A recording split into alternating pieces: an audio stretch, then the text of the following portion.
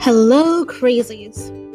Welcome to the very first episode of Crazy Asian Chick. I want this podcast to be a platform of ideas, opinions, and inspiration, as well as a form of therapy for me. What I've discovered in the past years is how much I love to talk, which I find astounding. Because for the longest time, I've always been kind of quiet. My friends have always called me the quiet one, which I can completely agree with. I was never someone who had a lot of things to say. I just kind of felt like I didn't have anything important to say. I'd rather have listened to my friends' stories and their adventures so that I could live vicariously through them. I feel like I never really had anything to offer. When I was with my friends, I remember thinking, wow, she has so many cool stories, but I don't have anything to share. My life is boring. You see, I'm the only daughter and the youngest, so my family was super protective of me, especially my dad. He didn't really let us go to our friend's house for any occasions. He rarely even let me go to my cousin's house. So the only life I knew as a child was playing by myself at home or with my friends at school. We were also a poor immigrant family, so we didn't take any extravagant vacations. The one big trip that we had ever taken was a road trip to Canada. And oh, did I have a story to tell my friends then. And then that was it. So most of my childhood is just sort of a blur and then bits and pieces of cherished moments. I guess a part of me being a quiet person came from the fear of being judged by other people. I didn't have much confidence in myself, so I was always afraid that people wouldn't like me. I remember a time in kindergarten when I had accidentally ripped a classmate's paper duck. I just wanted to look at my classmate's duck. So I grabbed the duck, my classmate pulled away, and it resulted in a decapitated paper duck. I felt immediately horrible, and then felt even more horrible after my teacher ripped up my paper duck. I'm forever scarred from that incident. But I had also learned that I can't be too demanding or people won't like me. I also had this intense fear of speaking to boys of my ethnicity. In my head, I felt like they would never like me. I'm too weird and different. And I saw them as this higher gender. And I guess I felt that way probably because I was conditioned to think that my role as a girl was to obey and serve my husband and his family.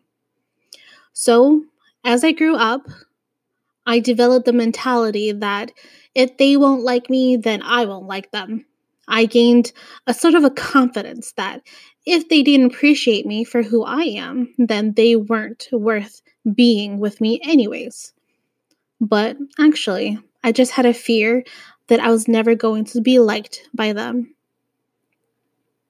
I remember this one day when my mother took me to the farmer's market with her, and I knew there was going to be boys there. So what I did as soon as I saw a boy was covered my face with my hair. I literally combed my long hair over my face. That was how incredibly shy I was. I was never really able to overcome this fear until later in my 20s, and it still lies dormant in me, but I now have my reasons to not be so fearful and shy anymore. Overcoming being a quiet person took a really long time. Being quiet, I had always seen it as a flaw. Everyone else around me seemed so much more outgoing and had important things to say. It wasn't until I was 28 that I finally realized that I do have important things to say, and what I say is worth it. Why did it take so long for me to finally accept this? I don't know. All I know is that as I became more and more of an adult, I knew that my thoughts and opinions were important, but I was still fearful. I was still that little girl who relived the moment when she demanded something, she was denied that something, and then she had to face the consequence because of it.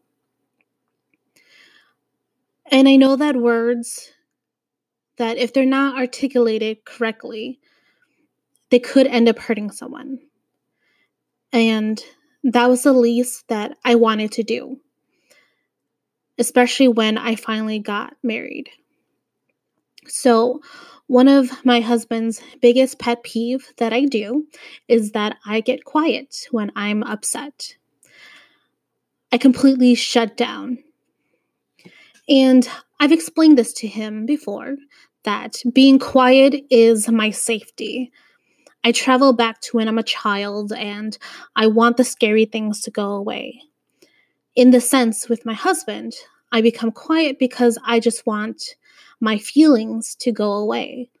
If I don't say anything, he'll just leave me alone. However, of course, we all know that that is not what we should do. Because eventually, I did it so much. I had built all these emotions in me so much that I ended up needing therapy.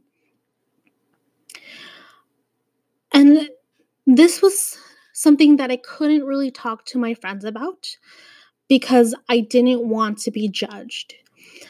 I didn't want them to think that my marriage was failing and that my husband and I were horrible at communication, which we kind of were. And I couldn't talk to my mom about it either, because then she'd remind me why I should have married within my own culture. I couldn't talk to my dad because he was never one to comfort. And I couldn't talk to my brothers because they're guys, and what do they know about being a sensitive woman? So I turned to therapy. And it had not occurred to me that I needed help until I started working for a mental health clinic. I was surrounded by therapists and psychologists. So it just kind of felt like maybe I do need someone to talk to.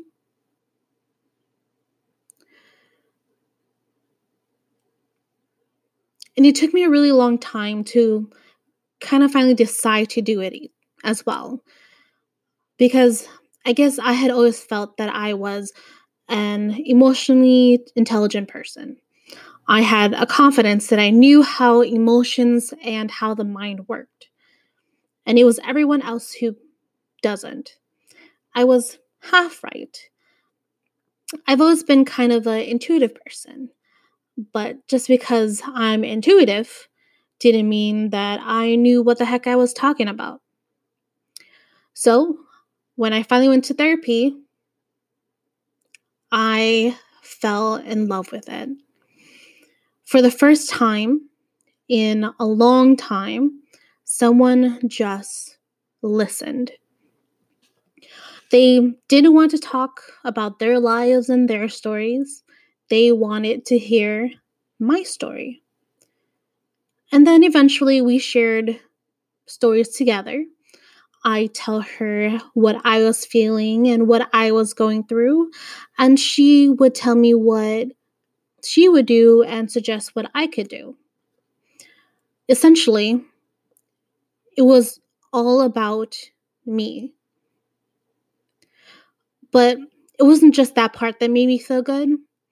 What made it even more awesome was that there was no judgment. There was no bias.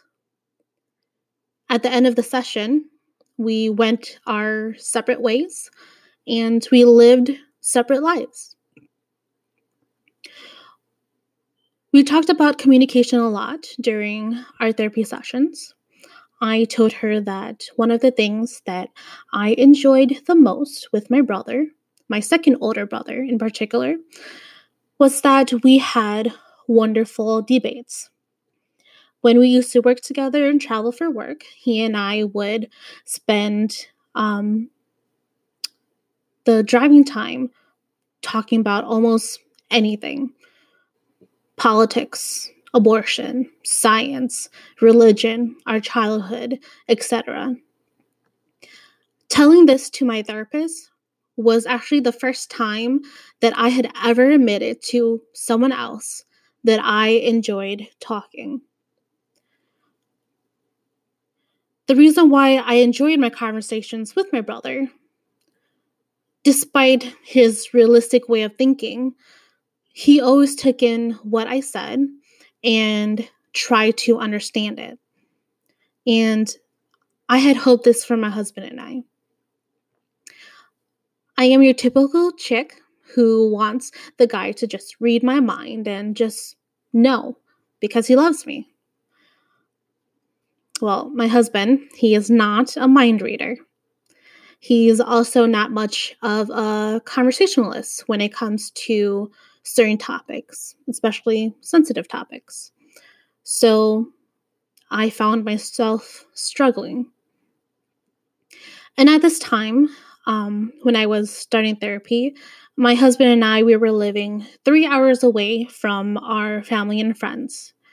So on our visits back, we needed to pass time. But it was hard for me to initiate conversations that I wanted to talk about. In my head, I think to myself about all the things that would or could go wrong. Like I'd hurt his feelings or he'd hurt mine. He doesn't care about what I think. My thoughts are just stupid anyways. Then my therapist forced me to be honest with my feelings. Slowly but surely, I started breaking down my wall of fear, concerns, and insecurities. And I started telling myself good things. Like, he loves me, so he wants to listen to me. He cares about me, so he'll care about my feelings. My therapist also told me that I can't expect things to just happen, that I need to lead by example, that I need to tell my husband exactly what I want from him.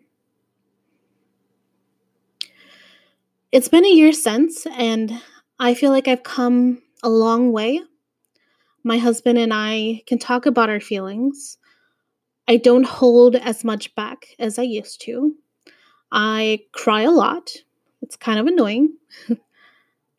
But I'm also accepting myself for all my insecurities. And then a few months ago, I realized that I need to work on this with my friends and my family too. I can't always be quiet anymore. I want to be able to be honest with myself and everyone that I care about, because the things that I have to say are worth it. And that's kind of why I've decided to start this podcast. If I can tell the world my thoughts and my feelings, then I can do anything. I'm turning 29 this year and turning 30 next year. To some, I'm so old. To others, I'm still so young. Regardless, I'm still learning about myself and discovering things that I never knew before. And I really love to share this journey with you.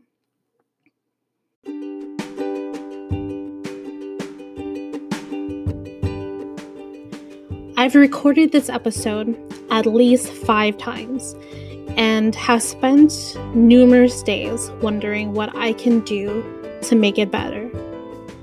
But I've come to realize that I can't do it by myself. So, if you enjoyed my podcast today, please let me know. And if you didn't, I do accept constructive criticism. You can email me at crazyaznpodcast@gmail.com. Again, that's crazy, A as in apple, Z as in zebra, N as in Nancy, podcast@gmail.com.